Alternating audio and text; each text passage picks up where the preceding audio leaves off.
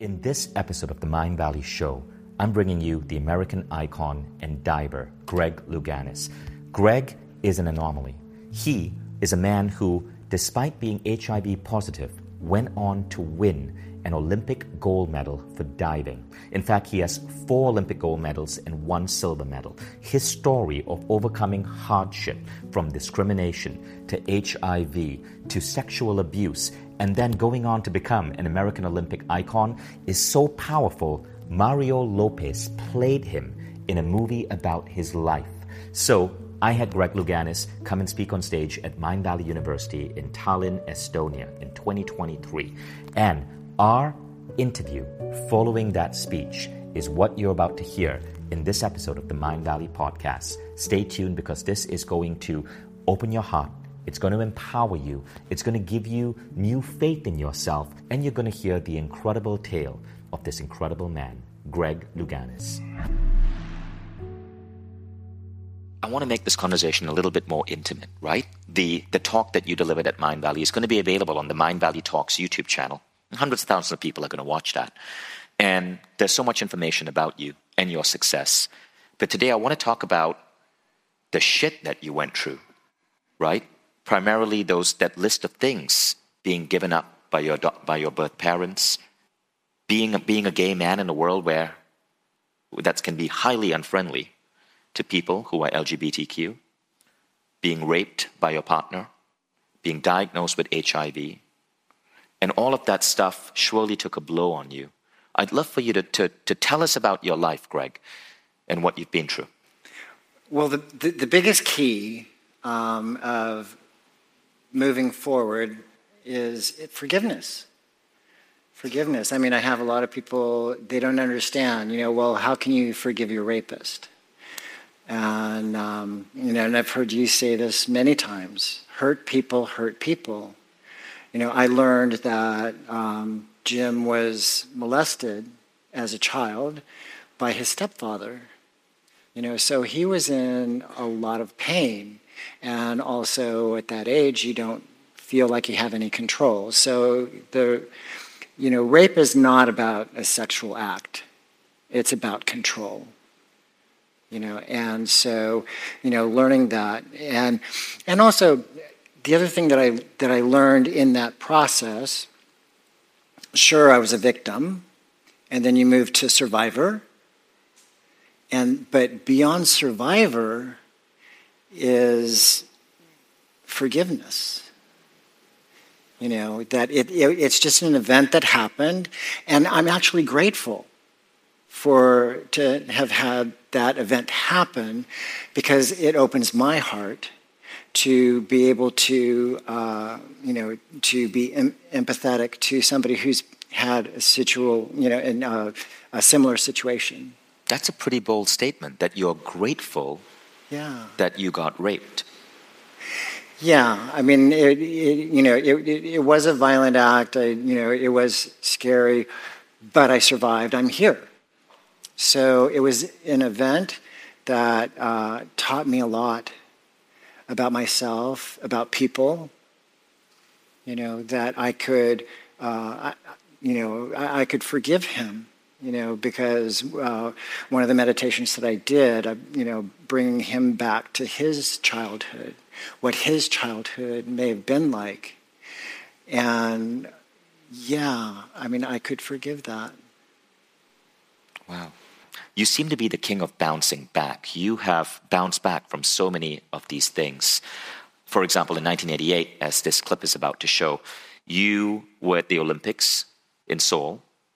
You took your dive, hit your head on the diving ramp, and then you got back up. Yeah. And you did it again, and you won the gold medal. Yeah. What is that in you? It was just a part of it was my job. It's the way that I was trained. I mean, because I was a dancer, did acrobatics, gymnastics, all of that. When we were doing recitals, if I sprain my ankle, you wrap it up, get out there. So I had practiced that So I could, the one thing in that situation, everybody says, how'd you get over that? I didn't have time to get over it. I only had like 22 minutes for them to sew up my head and get back out there and do the next dive. And so I didn't have time to get over it, so I had to set it aside like it never happened. And that was one of the things I remember so clearly is my coach, Ron O'Brien, he said, look, you've got all these records. You don't have to get back out there. And, knee-jerk reaction is like, I don't want to give up without a fight. Right. And you got back up. And I got back up there. Well, let's roll that clip. Take a look at this. Yeah.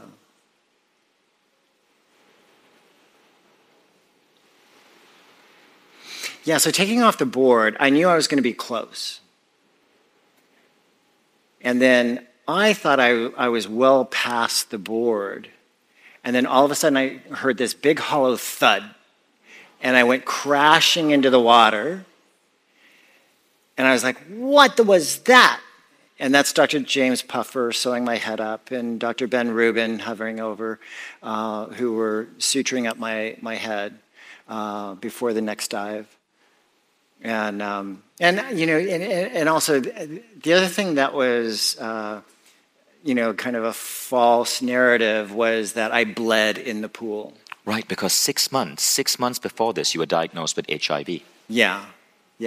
And so, but I mean, when you get an injury like that, you don't bleed right away. Right. Yeah. So it was all the drama, the hype, media.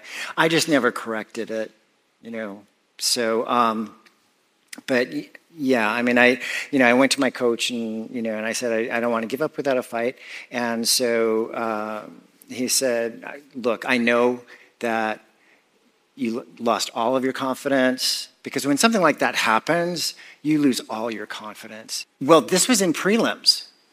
So what happened was I'm going through prelims. Fortunately, it was prelims. I hit my head on the springboard on my reverse 2.5 pike. I had 2 more dives to get through the semifinals. And so I got through the next 2 dives. And then the following day, I had to repeat those dives all over again, clean slate, and we competed. So so that's how I was able to win. Because after I hit my head on the board, I was, I think, in 5th place. I dropped down to 5th place. And then I thought I was out of the contest. I saw zeros, and I thought, I'm out of the contest. And so my coach, Ron O'Brien, sent somebody to check. And he said, you're in 5th place. What do you want to do? And it's like, okay, 5th place. That's still in the finals. But I did have to do those last 2 dives. And so I did my next dive. It was funny because I was on the board, and I was terrified because I didn't know what was going to happen. It's going in the same direction. I don't know what I did, as far as error. And so the last thought in my head was, okay, this is the Olympic Games. You can't hold back. And so I did my reverse 1.5 with 3.5 twists, and it was still too close. My coach said, jump it out, because I had my reverse 3.5 after that. Yeah, let's take a look at at what happened at the actual dive that won you the gold medal.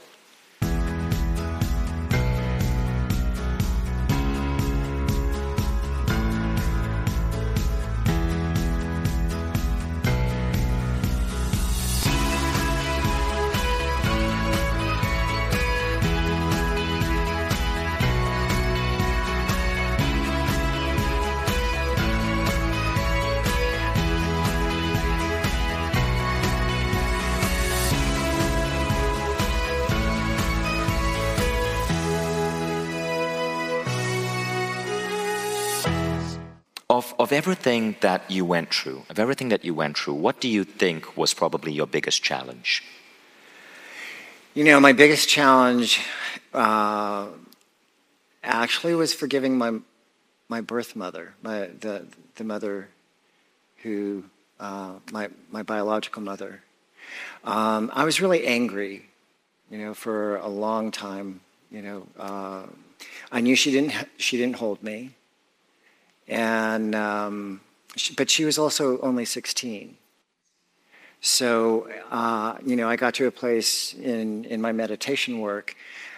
I realized that she was only 16, and she couldn't give what she so desperately desired, and that was, a hug. And so, I was just, in the meditation, just weeping, crying, because I realized she was just a child. Your birth father was Samoan, and your birth mother was Swedish. She, Northern European, so Swedish and English, and a whole mix. But I'm like cut right in half. It's Polynesian. So that's American Samoa, Tonga, New Zealand Maori, and on my dad's side, and then Northern European on my mother's. When did you forgive your birth mother, and how did that happen? I was doing a meditation over it. I was struggling. I was stuck. And I was like, what is going on? What is going on? Just asking myself, what's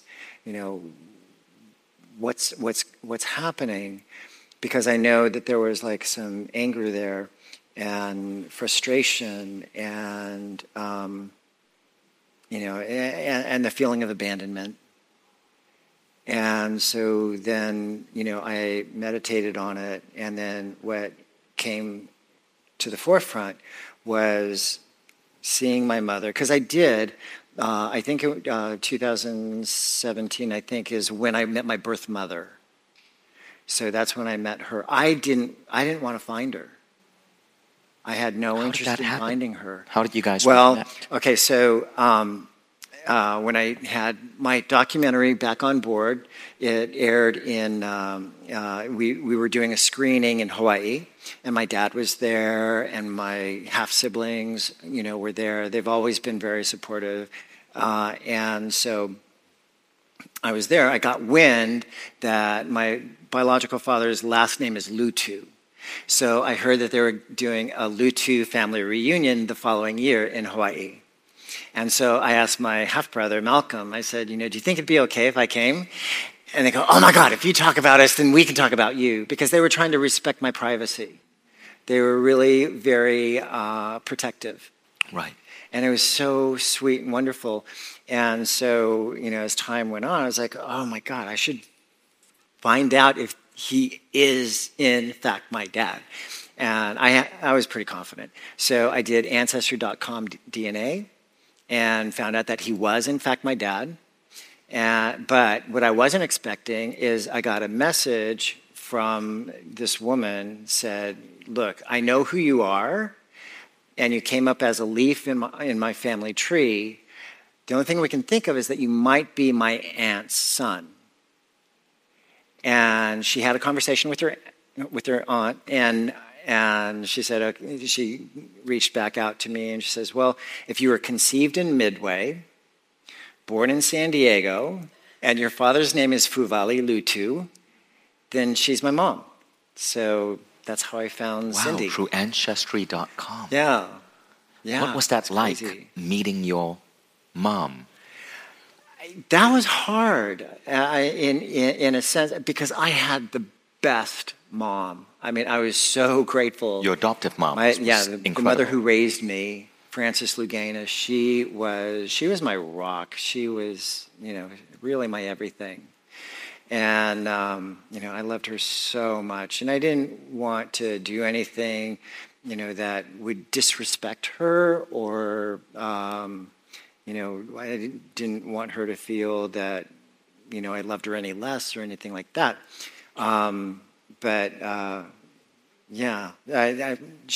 Cindy reached out and said she'd like to meet me. She did have to have a conversation with her two children, her other children, John and Lori. And so once she had the conversation with her, because I talked to John later, my half-brother on my mother's side, he said that he remembers when he was 16 that his mother said that she had another son. And we grew up in the same area. I mean, they were in El Cajon. Our paths had to have crossed, because we're only three years apart. And so, fascinating. But yeah, I didn't want to find her, and I'm grateful I did, because I didn't realize how much anger I was hanging on to and resentment. And then, after I met her, I just realized in meditating on it that, she was just a child, and she couldn't hold me because she, wanted so close? Desperately. Sorry? Are you guys close now? No? No, we're aware of each other. I did go to a few family functions. My niece, she got married, and I went to the wedding, and then my half brother got remarried, and I went to that wedding. It just kind of happened, but I liked all the times that I've had conversations with my half brother, have been really, really good. Cindy's in a care facility for mental. I think she has dementia or Alzheimer's. So. And so you discovered this half brother, which is now part of your family. Yeah. That's beautiful. Yeah, I feel closer to my paternal family. I spent Hawaii, Christmas in Hawaii. Stayed with my half brother Malcolm, and it was really interesting because I'm a high chief. They named me High Chief Tamale Ifa Ayatamua, is my chief name, high chief name. And, they wanted to honor my family, and so they made me high chief.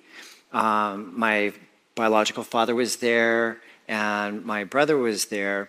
And it was interesting because I felt there was some tension between my brother, my half-brother, and, there was something. And I realized in the Polynesian culture, everything is about the elder. It's about the elder. And I realized, oh my God, I'm the elder. When I was raised, I was the baby. I know how to be the baby, but I don't want to be the elder. Too much responsibility, And so I went to Malcolm and I said, Malcolm, look, I know I'm older than you, but I'm looking to you as my elder because I wasn't raised in this culture, And then from that point on, it just turned, our relationship turned around. He was like, okay, Greg, this is how we're related. This is what we do. This is the family, this and that and that. So he's explaining all of these things that I grew up in the Greek church. Greg, what makes you, I want you to tell us what makes you happiest about life right now, and what makes you saddest about life? Wow. Okay, so I get so much joy from my dogs. That they are so much joy. G, my Hungarian Pumi, we're working towards potentially making world team in dog agility. And so I'm really excited about his progress. He's only 2.5, so we're both coming along. Because I competed in dog agility with my Jack Russells years and years ago. And I was away for 10 years, and now that I have G, I'm getting back in the swing of things. So that brings me joy. And probably what makes me the saddest is, the whole issue of transgender. I don't know why. All of a sudden I have all of these transgender friends. I mean, I did do a play in Chicago with Alexandra Billings, and she was transgender, and she's very open about her HIV status. So Larry Kramer, who wrote "Just Say No," it was like the three of us, and we were comparing notes. Okay, what medications have you been on? And so kind of taking notes of our HIV care. And then in the conversations, this was the first transgender person that I've ever been exposed to, and just to hear the stories and for her to share herself and who she is, it was, I just felt so blessed and so honored. And then I became friends on an app, Clubhouse, and with Dr. Kate Stone, and she's transgender, and we just hit it off. She inspired me to go more plant-based, diet-wise, and she said, "Oh, I've never rollerbladed," and she was in California. I didn't realize she was in California because she was born in England, and she has this English accent. I just assumed she was in England. And what makes you sad about this is how transgender people are misunderstood and how they're politicized. Yeah, I mean, totally misunderstood, because we have been given this information, false information about transgender. The IOC came forward with, okay, to compete as a female, as an XY transitioned female, your testosterone level has to be such. Well, I had a conversation with Dr. Richard Schwab, who's a neuroscientist who studies sexual preferences and gender identity. And he explained to me how that happens, that sexual preferences and gender identity happens in like the first trimester of a pregnancy. And it's such a small percentage, but it's it's been so polarized and so much misinformation. And if you think that the IOC, all of that information is research, science-based research, and it wasn't. It wasn't, and it's hurt a lot of people. Some transgender individuals. But when you have a belief, then it's hard to change, even if you do have the proper information. It's logical that with new information, that you have to change your beliefs. But beliefs are much more embedded in us than oftentimes we want to believe. And this is one of the reasons why I guess you are such an ardent LGBT activist. Yeah. I mean, and also, I mean, years ago, I mean, there was so much stigma surrounding HIV. So, education is so is so important. Prevention. But also understanding. Because I've been to a lot of doctor's appointments with some young gay men who have seroconverted, and they're terrified. They think it's a death sentence in their own minds, and I'll go with them to their doctor's appointment, because I've been on just about every medication, so I can say, well, this is my experience with this medication, and and so that they can choose a protocol that would work for them and be proactive in their care. What is the hardest part about living with HIV? The hardest part, I take my meds in the morning and in the evening and go about the business of living. It's just a part of who I am now. So I've come to terms with it and at peace with it. And science has progressed to a point where it's not a big issue anymore. Yeah. Right? The death rate has completely plummeted. Yeah. Now, let's talk about your personal growth practices. I know you're an ardent meditator. I know that you've practiced the Silva method. You've also tried my meditation, the 6 phase. Yeah. Tell us about that. Well, it was so funny because like I was going through your 6 phase meditation, and I was like, oh my God, this is the stuff that I was doing as a kid. I didn't know that it was Jose Silva. I just had cassette tapes and a book.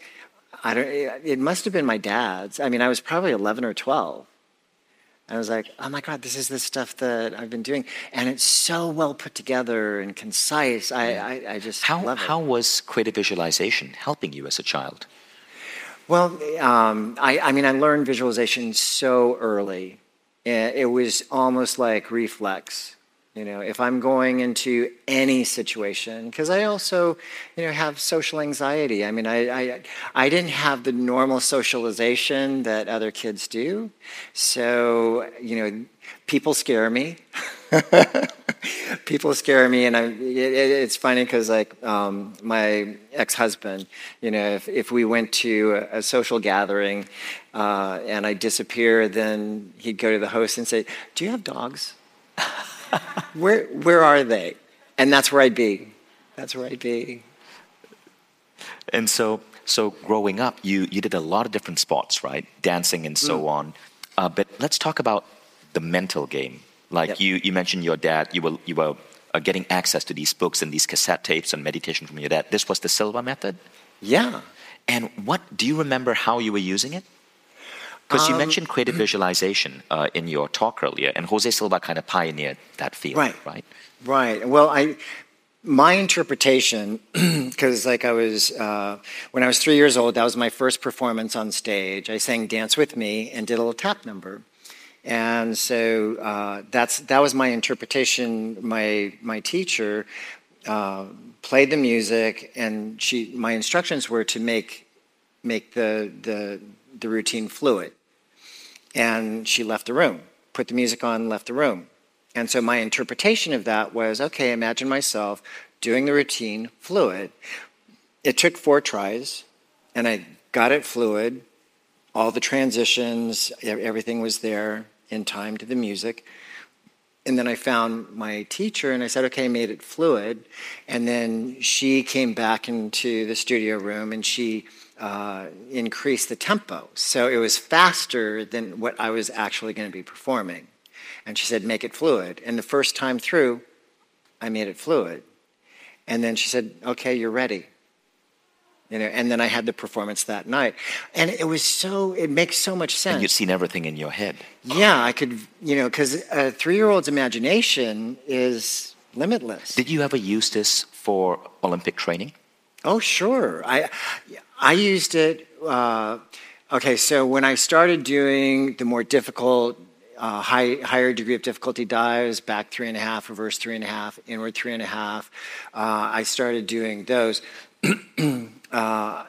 I knew that I had to get a lot of repetitions in before mastery. And so my coach, one training session, he just kept saying, do another one, do another one, do another one, do another one. And by the time I finished that workout, I got through the workout, I was in tears. I was just so upset because, I felt like I couldn't do anything right. And my coach, Ron O'Brien, he said, no. I wanted you to do 6 apiece of your optional dives to get the numbers in. And I said, oh my God. I was taking it so personally. And I said, if you want me to do 6 apiece of my difficult dives, my optional dives, then tell me the night before. Because what I could do is go through my mental preparation, my visualize. I can rehearse it, and that number, to be able to pace myself, to be able to be successful. Because otherwise, I was giving it my all, and feeling like a failure, like I couldn't do anything right. That's beautiful. Now, did you ever use this to overcome some of the unusual cards that life dealt you? Say for forgiveness or for healing? Well, in my meditation, like when I was forgiving my mother, realizing all she wanted to do is be held. All she wanted is a hug. And that was a very visual experience, in my meditation. So, yeah, I go by, feeling, sensation, but also visually what that looks like as well. Yeah, there's interesting science coming out now that shows that forgiveness actually improves your athletic ability. Yeah. Right? Like one Israeli study found that it improves endurance, and another one in Holland found that it improves your vertical jump. Yeah. So I wonder what it does for diving. It's just, forgiveness is key to joy. So it really, talking about Jim, who raped me, when I was going through that process, and I was probably still in that mindset of survivor, and the visualization work that was so helpful is that, as long as you're hanging on to a piece of survivor, you're still hanging on to a piece of that victim. And so through the sensations in my body that I was aware of, that's where I kind of discovered a lot of that stuff. Because the meditation, it's not only visual, it's the sensations. It's the emotions. It's the emotions, and it gives you the freedom to let go of that, and crying, laughing, all of that is just a movement of energy. So Greg, what is your hope or wish for the world right now? Like, what if you could leave a legacy or a message? What would that be? Leave a legacy. I think it's whatever it is. It's because that's a lofty question. It has to be rooted in kindness. I'm always asking myself before I say anything, is it kind? Because oftentimes things that come to us, and before we spew it out, it's not kind. And when you practice that, sometimes I don't realize that that it's happening, and you side on the side of kindness. It just becomes a part of who you are. Right. I love that message. That's actually a really beautiful thought. Is it kind? Yeah. That, and the other thing that my mother, Frances Louganis, who raised me, she always told me to make everywhere you go better because you were there. And you can do that in so many ways. Picking up a piece of trash, smiling at somebody at the grocery store. And that strikes a chord with me because I remember being in Malibu and feeling just so alone and depressed. And this woman smiled at me. She saw me, and I was like, oh my God. That totally changed my day. And the power of that, or the power of touch. Those are powerful things that we can utilize very easily and incorporate them in our lives as a practice. That's a beautiful message, Greg. Yeah. Greg, thank you so much for opening your heart and your soul with us over here and sharing your story. Thank you for watching this episode of the Mind Valley Show.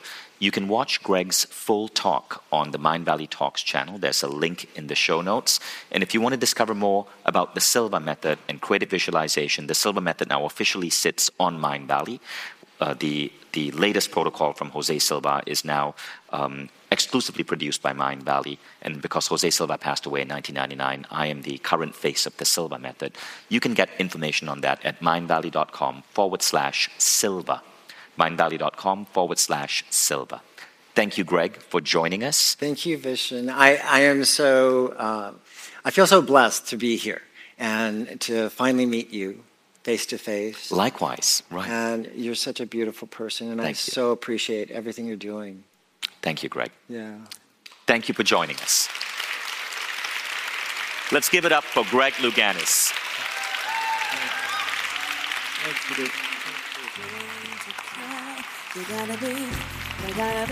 Thanks, guys.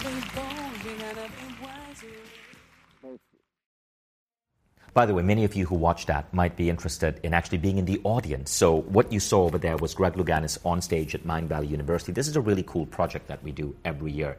So think of it as a university that is open for just 3 weeks. It happens in the beautiful medieval city of Tallinn, Estonia. It's where I live, and it's incredible here in the summer.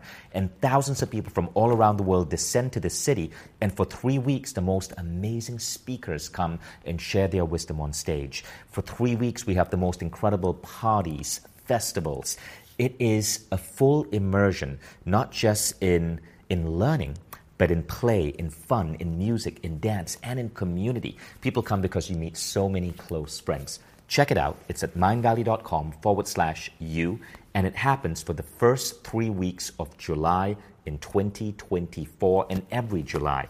Go to mindvalley.com/you. Immerse yourself in this beautiful city of Tallinn, Estonia, and be part of this incredible Mind Valley community and learn from icons like Greg Louganis. Hundreds of the world's best speakers come and speak at this project because they want to add value to the community that comes together there. So check it out, mindvalley.com/you. And the best part about it is, if you have kids like I do, we have programs for kids. You basically learn with your children, even if they are as young as 6. Perhaps I'll see you there.